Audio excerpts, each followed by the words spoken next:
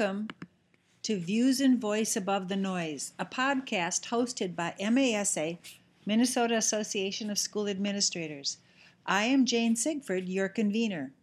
This is the second podcast in a series which evolved from a discussion at the MASA Spring Conference in March 2018 about a legislative platform item, quote, provide public school boards the flexibility to determine the coursework and experiences necessary to meet graduation requirements. Our first broadcast talked about the current perception of public education. This one continues the discussion by focusing on high schools to perhaps suggest ways to flesh out the legislative platform. There are several sections to this podcast. 1. What is the purpose of current high schools? 2. How does one earn a diploma and what does high school graduation mean? 3. Is a high school diploma relevant to today's world of work? 4. What is the purpose of a contemporary and futuristic high school? So what is the current purpose of high schools? When I asked myself this question, I actually had to think about it. I've never really defined for myself the purpose of high school. I've attended one, taught in several, been an assistant and a principal of one, but never really thought of the purpose. Going to high school is just something we have to do and accept it as a rite of passage in our society. However, when I Googled the question, I was dismayed to find the lack of an adequate definition anywhere. The most common one I found was that the purpose of high school was to prepare students for college. Ouch, is that all? If one surveyed the 3 million educators in this country as to their definition of the purpose of public high school, I suggest one would have 3 million different responses as to the purpose of public education in general and high schools specifically. In addition, high school students, parents, and community members would also all have different definitions. When we say that high schools are failing, we are not even clear about what they are failing at. One discouraging indicator which hints at the issue is disengagement by high school students. Even those who graduate would say there is no purpose of high school except to be with their friends and perhaps take part in activities or sports, or it's to get into college. But students see a disconnect between what they learn and what is meaningful to them. One of our tasks in this process of looking at a high school of the future will be to be clear about defining our purpose, because setting a destination defines the paths one takes to get there. What are the requirements for graduation? Students have to complete a certain number of credits in various disciplines. High school graduation rates are one item of public data by which districts are judged. However, this is another example where one must be an informed consumer of how data is collected and reported. First, how schools report successful graduation rates is not standardized. Different districts determine their own credit requirements and define the achievement of those credits differently. Some districts require a full schedule of classes every day, and others allow for study halls. There can be as much as a semester or even a year's difference in the total number of credits required, even in neighboring schools. Therefore, the diploma from one high school may be more or less rigorous by sheer number of courses required. 2. Students are required to take standardized state-mandated tests. Each must take a reading, math, and science test once during high school. 3. Students must have completed the standards assigned to high school. It's inferred that these standards are embedded in classes, and when the class is completed successfully, the standards have been achieved. However, we doubly assess by insisting on standardized tests in math, reading, and science. And I would ask why. 4. If students drop out of high school at some point, they can still graduate.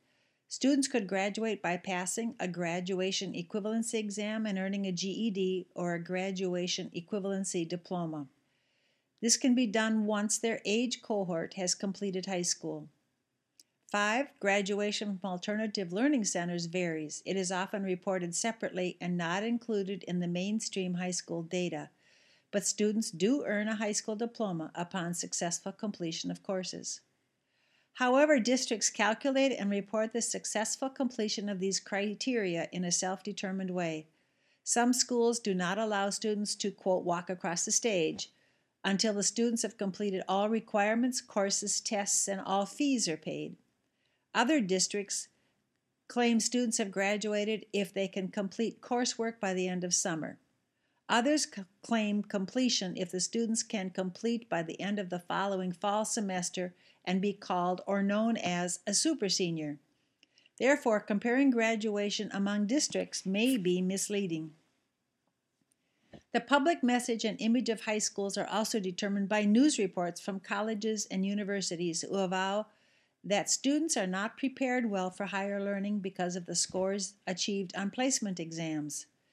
These exams are administered at the institutions of higher learning to determine the proper placement for students in math particularly.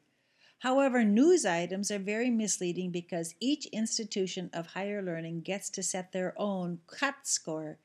Below the cut score, students must take a remedial course at their own expense, and that course does not fulfill college graduation requirements.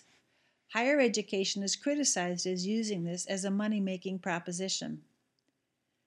Why doesn't everyone graduate? Looking at the various reasons helps us gain insight into what is not working. In the book Leaving to Learn, the authors found that students leave high school for 4 major reasons: academic failure, behavioral problems, life events, and disinterest.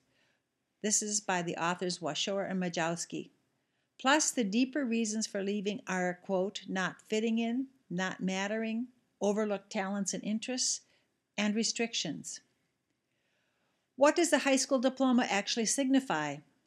Not long ago, high school was the terminal formal educational experience for most students because the diploma was seen as a ticket to the next stage of life, certifying that students had skills which allowed them to choose what they would do as adults. That's not true anymore. A diploma is not a ticket to the entire movie. It is merely an entree into the previews of what is to come. If one looks at a diploma to see if it's relevant to today's world of work, it is useful to visit Thomas Friedman in his book, Thanks for Being Late. Friedman described the world of work as having jobs that are being pulled up, pulled apart, pulled out, and pulled down. Middle-class jobs are being pulled up faster, meaning they require more knowledge and education to perform successfully. To compete, you need more of the 3 R's: reading, writing, and arithmetic, and more of the 4 C's: creativity, collaboration, communication, and coding. Some jobs are being pulled apart where the skilled part of a job is being pulled up, and at the same time, the less skilled part is being pulled down to be done by someone with less skill or by a robot. Some jobs are being pulled out where machines, robots, and workers in India and China can compete for all or a bigger part of a job, which means that workers have to have, quote, motivation, persistence, and grit to learn new technological or socio-emotional skills to keep up. Some jobs are being pulled down faster, being outsourced to history in its present form and being made obsolete faster than ever. This demands more entrepreneurial thinking and constant searching for new niches and new opportunities to start something, according to Friedman. We live in an age of accelerations, as described by Friedman, where there are 3 forces: globalization, climate change, and technology, that are all 3 changing rapidly, not one at a time, but concurrently, creating a sense of what he calls dislocation. There are parts of jobs, and he calls them discrete subcomponents, that can be performed anywhere in the world by the lowest cost provider. In addition, the idea of work has gotten unbundled from jobs. The production of work is no longer necessarily tied to the container of a job. It could be done anywhere. And jobs and work got unbundled from a single company. They could be done by anyone, anywhere. Business strategist Heather McGowan is quoted saying that Uber is an example. They no longer have to own a fleet of cars, nor do they have to maintain a workplace for employees, but they have access to one of the largest fleets in the world. The world of work has changed, but so has the idea of careers and training. However, high school is no longer the only training or education a person needs to have in order to have a lifelong career. Plus, schools as we know them are not the only providers of education. Professional development is often on the job, providing training that is job specific. Private companies are also educational providers. Plus, online programs offer certifications for certain skills. Even if students graduate from high school and matriculate to a four-year college, Heather McGowan in Thanks for Being Late goes further to say that, quote, learning becomes more important than knowing because as much as 50% of an undergraduate degree may be obsolete within 5 years, even before the degree is achieved. That leads to the next section of what would a contemporary and futuristic high school be like? We have to ask, is education disconnected from schools? Particularly, is high school disconnected? If so, is there a way to reconnect it in a meaningful way that meets the needs of our kids in a 21st century manner? Is that necessary, or is the idea of school, particularly high school, morphing into something new?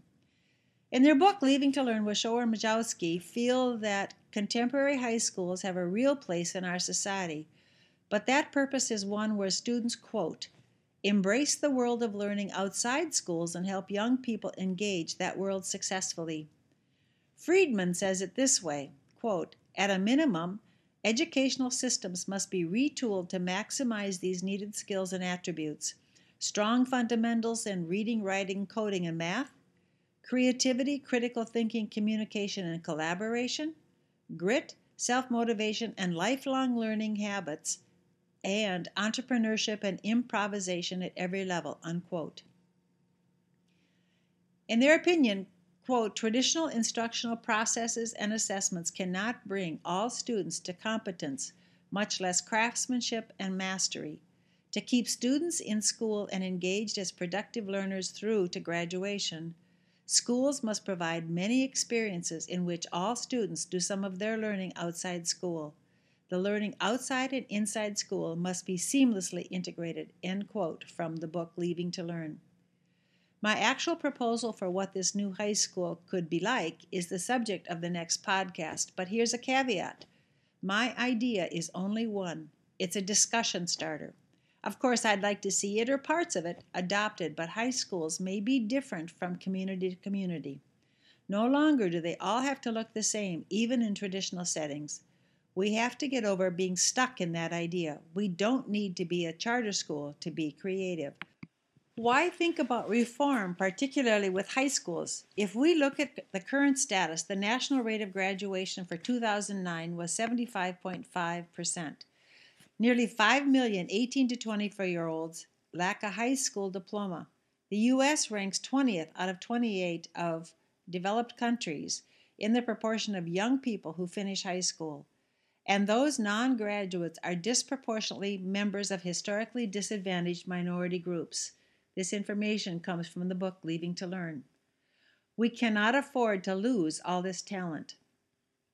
In an article entitled, quote, Only for My Kid, How Privileged Parents Undermine School Reform, by Alfie Kohn, published in a Kaplan magazine in April 1998, he talks about how there is a polarization in communities about those that want schools to be and do what they've always done with AP classes, grades, and so on, without a great deal of care for those who do not do well in high school.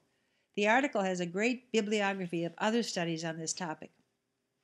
It is no coincidence that we see more strategic reform efforts in high-poverty schools, charters, or alternative high schools. In this rapidly changing world, schools are often the last major cultural institution that people experience. Students may not be part of a neighborhood where everyone knows and supports one another, or belong to a religious organization that provides community and a sense of belonging, or a hometown with its sense of identity and purpose. Parents want what worked for them if they were successful in school, and they want that to be available to their children. Also, because we don't know what some changes would look like, it is human nature to resist change for fear of the unknown. We have tinkered with schools for a long time, to use a Tayak and Cuban phrase from their book Tinkering Toward Utopia, but we really don't change the fundamental structure or delivery system. We do not really build a new house, we merely move the furniture around. Is it time for us to do something before the system falls apart or before we are forced to just react? The item on the legislative platform of MASA gives us an opportunity propelling us forward to think about and do something now. It's the right time and the right thing to do. I would change the old adage that it is easier to ask for forgiveness than permission to it's better not to wait for permission so we don't have to ask for forgiveness from the students whom we did not serve well. The next podcast gives an in-depth suggestion for a possible high school program. I look forward to hearing your thoughtful responses. I have also included the script for this podcast as an attachment in case you like to read or want to go back and check the references and get the titles of the books I suggested. My email is jlsigford@comcast.net. Please feel free to email me with ideas, ahas, and wonderments, and that's jlsigford@comcast.net. I leave you with words the sage Dr. Seuss has given us. Nothing is going to change unless someone does something soon. Thank you for listening.